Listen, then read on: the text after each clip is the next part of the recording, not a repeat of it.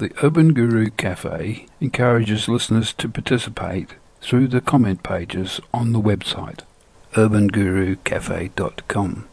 Small donations may be given to the website to keep it alive and kicking. Sometimes I feel like that's all I do is wait for something that'll never come. That will come. Do you like it strong? Yeah, strong is good. I'll make a proper pot. When I think back on all the crap I learned in high school, it's a wonder I can think it all.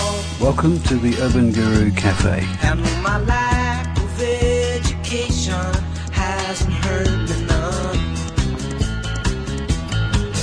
I can read the writing on the wall. You like things explained, don't you? I know more than you think. And you think more than you know. But knowledge is not the same as wisdom. Yeah? What's the difference? It's a wonder I can think it all. I can read the writing on the wall. This week our guest is Rodney Stevens. You say, the mystery of life is not a problem to be solved, it is a reality to be experienced. Why is it then that people are always trying to solve some problem or trying to change, alter or modify what is? They're attempting to approach it conceptually. That's how we're taught to approach life. That's how we're taught to just approach everything, even things that are spiritual. We try to get some conceptual hold on it. One of the beautiful things about non-duality is that we're told that the answer is directly in front of you. We're told to look at something directly. We're told we are awareness itself, and the answer is there. The joy and the peace is there. It's directly in front of you. It isn't something that you have to attempt to solve. It isn't something that you have to make sustained efforts on. It's something that can be immediately known. So when you're told this, when this is clear to you, then approaching life in this way and seeing who you truly are is something that just makes sense. And the short answer is just we're trained early on from 2 or 3 years on upwards that we are a defined and autonomous person and that we should approach life that way. Even the spiritual things of life should be approached in that way, and we get nowhere at all.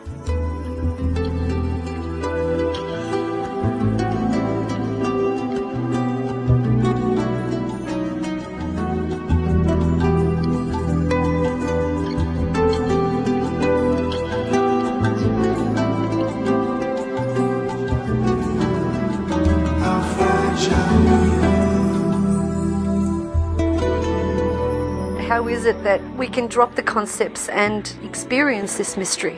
You can drop the concepts. That's the only way to do it. And there are mainly 2 ways of doing that in dropping the concepts. One of the ways is to see that presence is already present, that spaciousness is directly in front of you.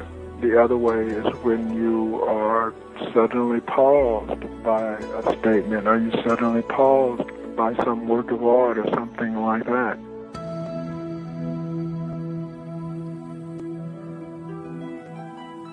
Then spaciousness is there. Suddenly you see that it was something that you were overlooking. Those are 2 of the ways that you can simply come to this. That's why I'd say it's a matter of pointing, because you can't really say much more about it. You can only point to the thing itself. You can only speak about it conceptually, of course, because we have to use words, and words are concepts. But it's up to the seeker or the questioner to see what you're pointing to.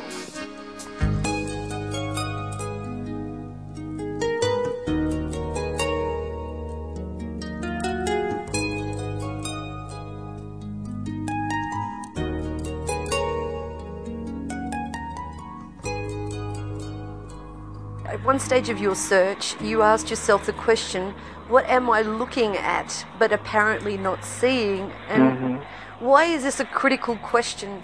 Yeah, let me give a little bit of a background about that question. It was a good question. It was a turning point for me. I had finally made my way to non-duality after perusing certain works by Ramana Maharshi, Tony Parson, and U.G. Krishnamurti. After reading them, I just started exploring various websites related to non-duality, and then I came across John Wheeler's site. And for whatever reason, his prose, his pointing, his perspective just immediately resonated with me. And I mean immediately. That was just something that instantly instilled me with the faith that what he was saying was the bare, utter truth. So I ordered a copy of Awakening to the Natural State from Amazon, and I was just thoroughly moved by it. I didn't have any immediate revelations, but, that was okay. I would read the book from start to finish, and then I would just start over again. And I went on like that for, really, it must have been about 15, 20 times. I'm not kidding, but it was fairly all right. I was just really enjoying myself.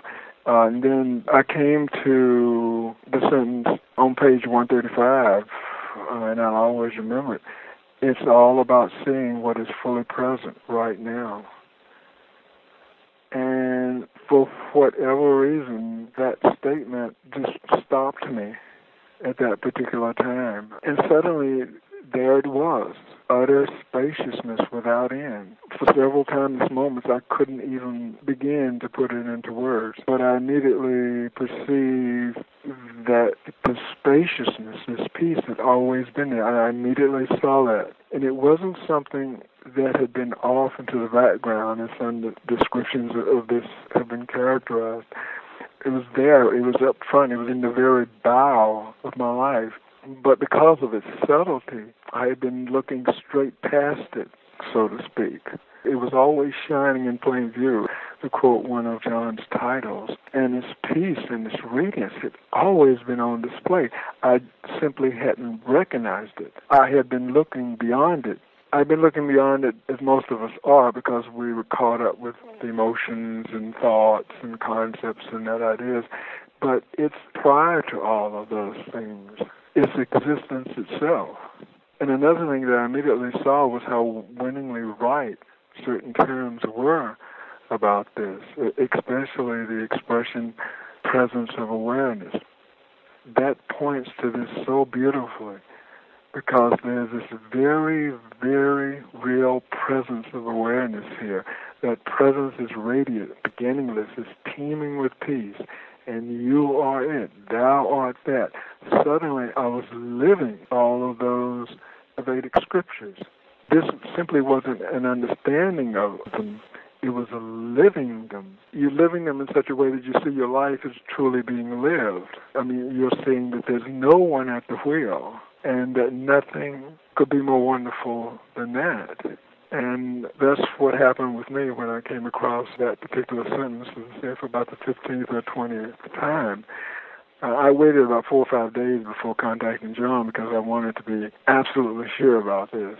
But I knew the next morning that this was indeed the infinite and eternal, as Nisargadatta called it, and John confirmed it. Amazing grace, how sweet the sound that saved a wretch like me.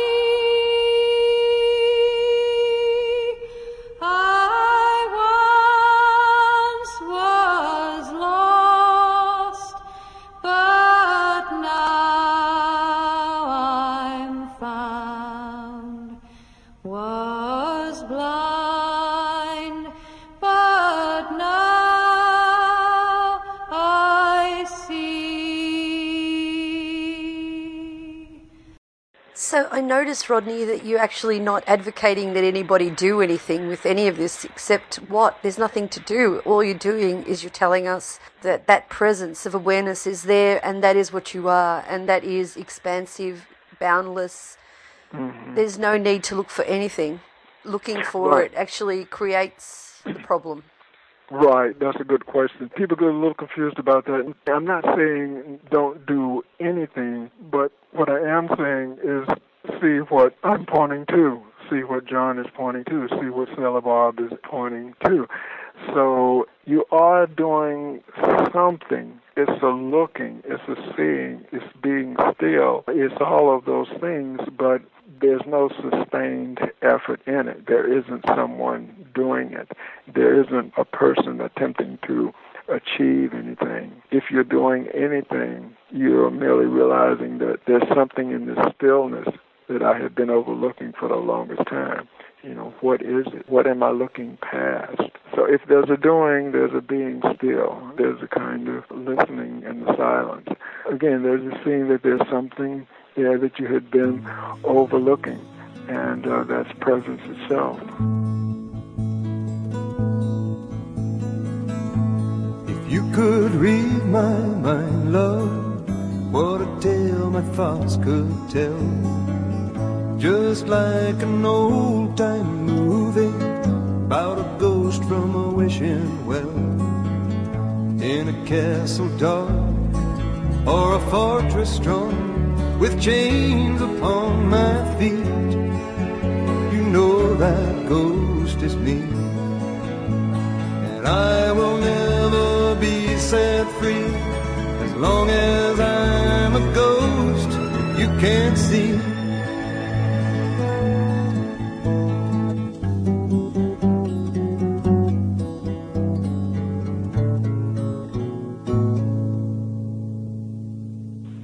You say that you were surprised at how quiet this understanding is. What exactly do you mean by this? Firstly, by the surprise and by the quiet. Yeah, that's a good question. When it occurred, it was just very, very quiet. I think I said somewhere else, I forget where, in the back of my mind I probably thought that these Vedantic bells would be going off or something like that, or something, but there was an absolute hushness to it. For whatever reason, I was surprised by it, but it was a beautiful hushness. For a timeless moment there, it feels as if you're on the edge of something, and there's no you, there's no world, there is nothing, just a timeless quietness that is over before it begins. I don't have a clue of what it was, but it was there, and suddenly there was this boundless spaciousness before me and within me. That's what the quiet was. It was a strange little thing, beautiful too. I can't explain it, but it was there. But you're the first person to ask about that, by the way, which is great.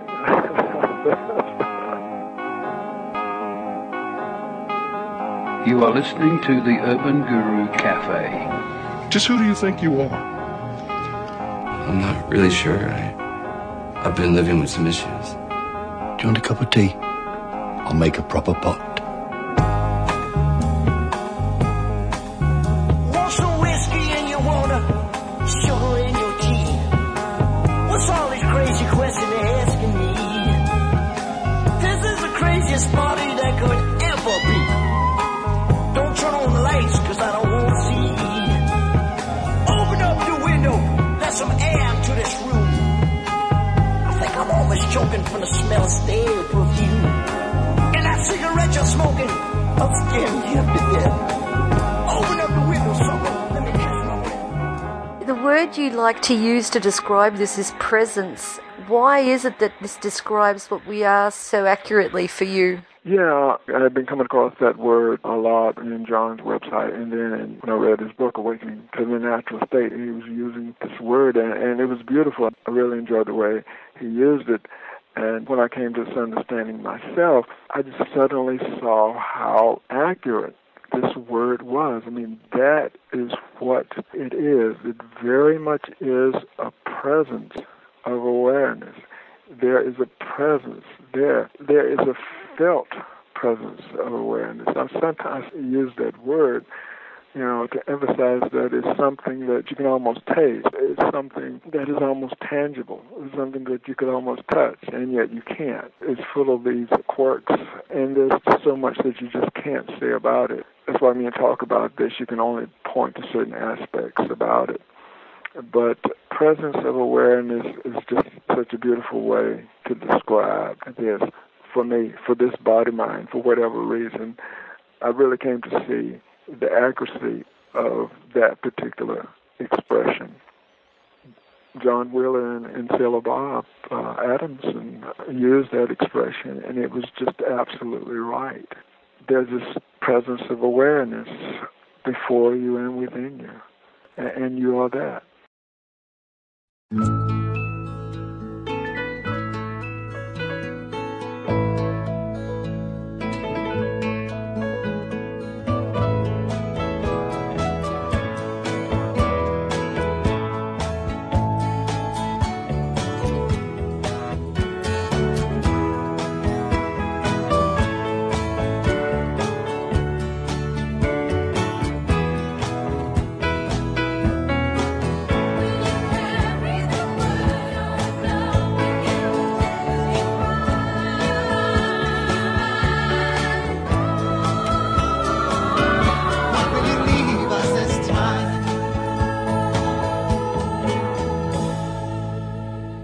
You suggest that people work backwards from the body and mind to see what it is that they truly are. Can you explain this? We have a body. I mean, we see that there is a body present. That's a more accurate phrasing of it. And we see that a thought is present. And if you keep going backwards, you'll see that there's this general sense of awareness that is present. It's something you've overlooked. It's consciousness, yes. There's consciousness there. There's awakeness there. But there is a presence that is recognizing this consciousness. That's what I mean by working your way back. When you work your way back from your body, thought, and consciousness, you're not left with consciousness. You're left with awareness. Because there absolutely has to be something that recognizes consciousness for you to be able to be aware that it's present. And that which recognizes consciousness is awareness. And that is what you are. At this very moment, you are awareness. Awareness is your core. So when you work your way back, it's such a simple thing to do. If you do it carefully enough and with enough alertness and attention, the ease of which this whole matter can be seen is just amazing. And so when you say backward, it's not a directional thing, is it? To a degree, it's directional in the sense that it's a conceptual way of pointing something out. Awareness is there even before you begin backing up, so to speak. I mean, it's there before anything else. But this is just a way of pointing to something that is already vividly present, but the seeker, for whatever reason, is overlooking it. Again, it's such a simple and beautiful little way to point to this.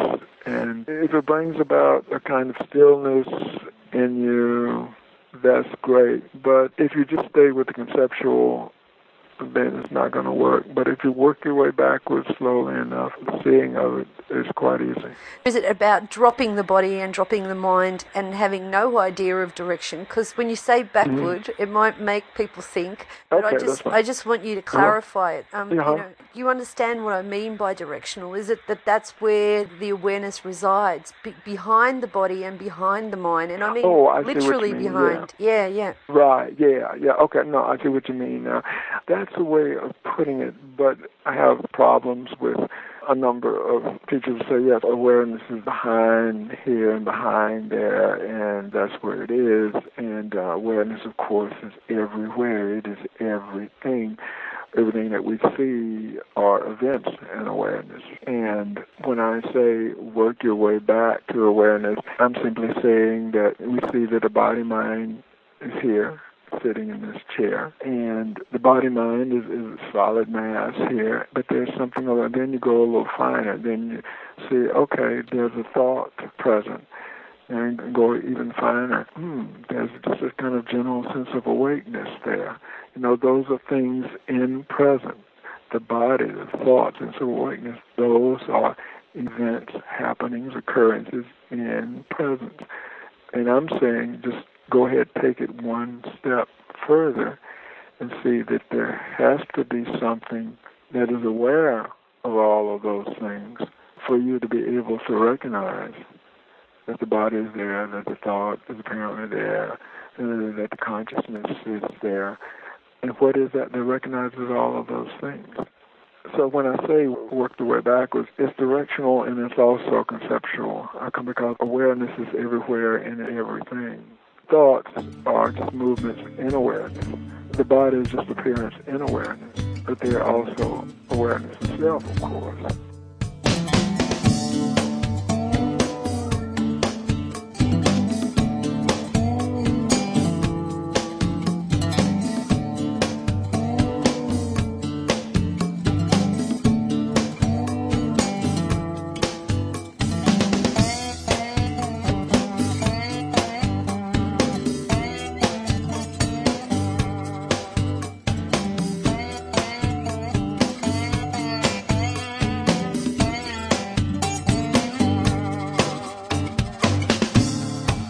I hate to wait.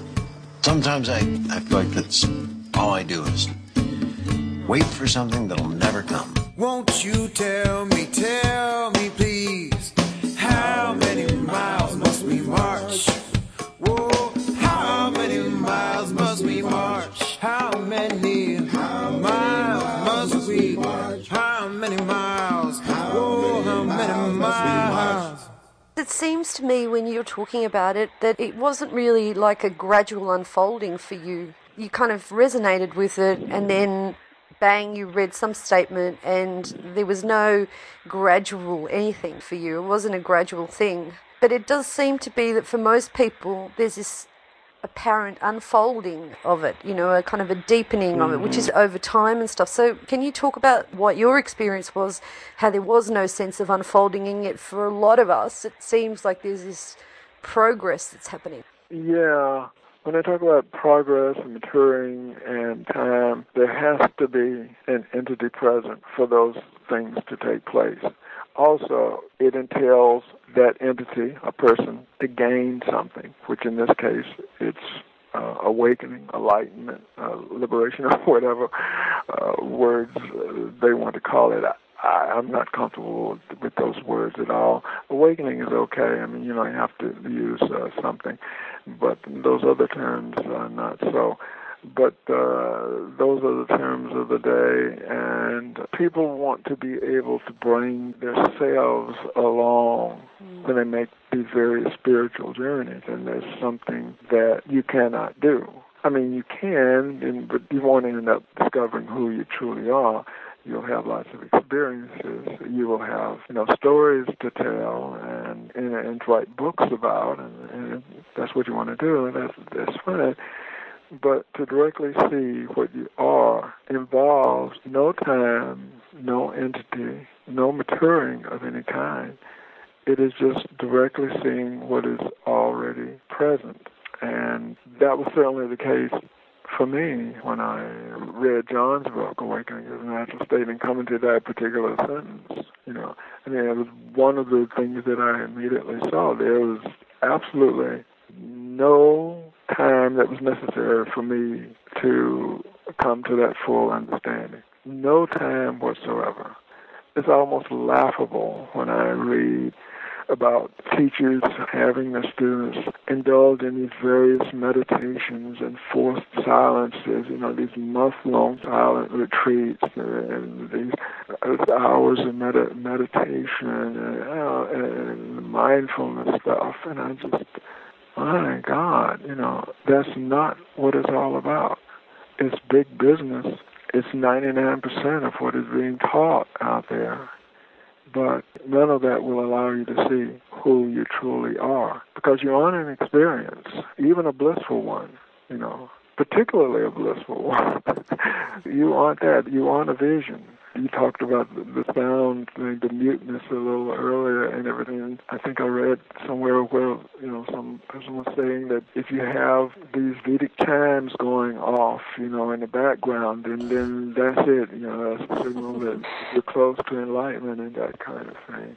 It's just thoroughly ludicrous.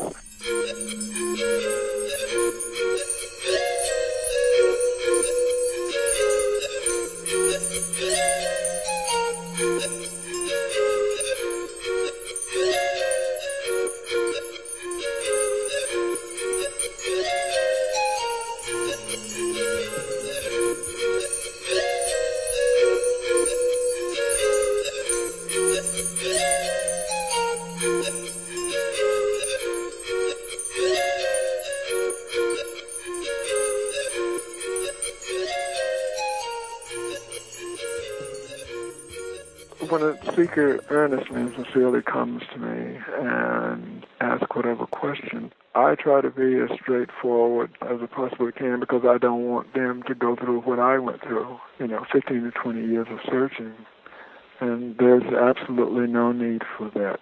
There is absolutely no need for that. There's no time needed. There are no methods needed. Anyone who tells you that that is a necessity, they're being untruthful, and I'm putting it lightly. It's just, I think U.G. Krishnamurti said it beautifully, where he said, it is so simple. And I just love that quote, it is so simple. And it is. It absolutely is. And the simplicity of this is one of the beauties of non-duality. And because it's the ultimate teaching, as Nisargadatta called it, I think for whatever reason, it doesn't draw a lot of seekers to it. But more and more people are seeking it out. I think they're really wising up to the game that is being played upon them by lots of teachers out there.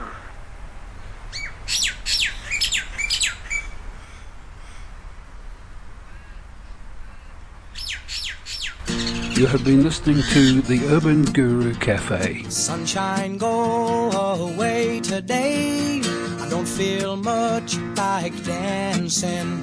Some man's gone, he's tried to run my life. He don't know what he's asking. The Urban Guru Cafe is produced in Australia. When he tells me I better get in line, I can't hear what he's saying. When I grow up, I'm gonna make it mine. These ain't dues I've been paying.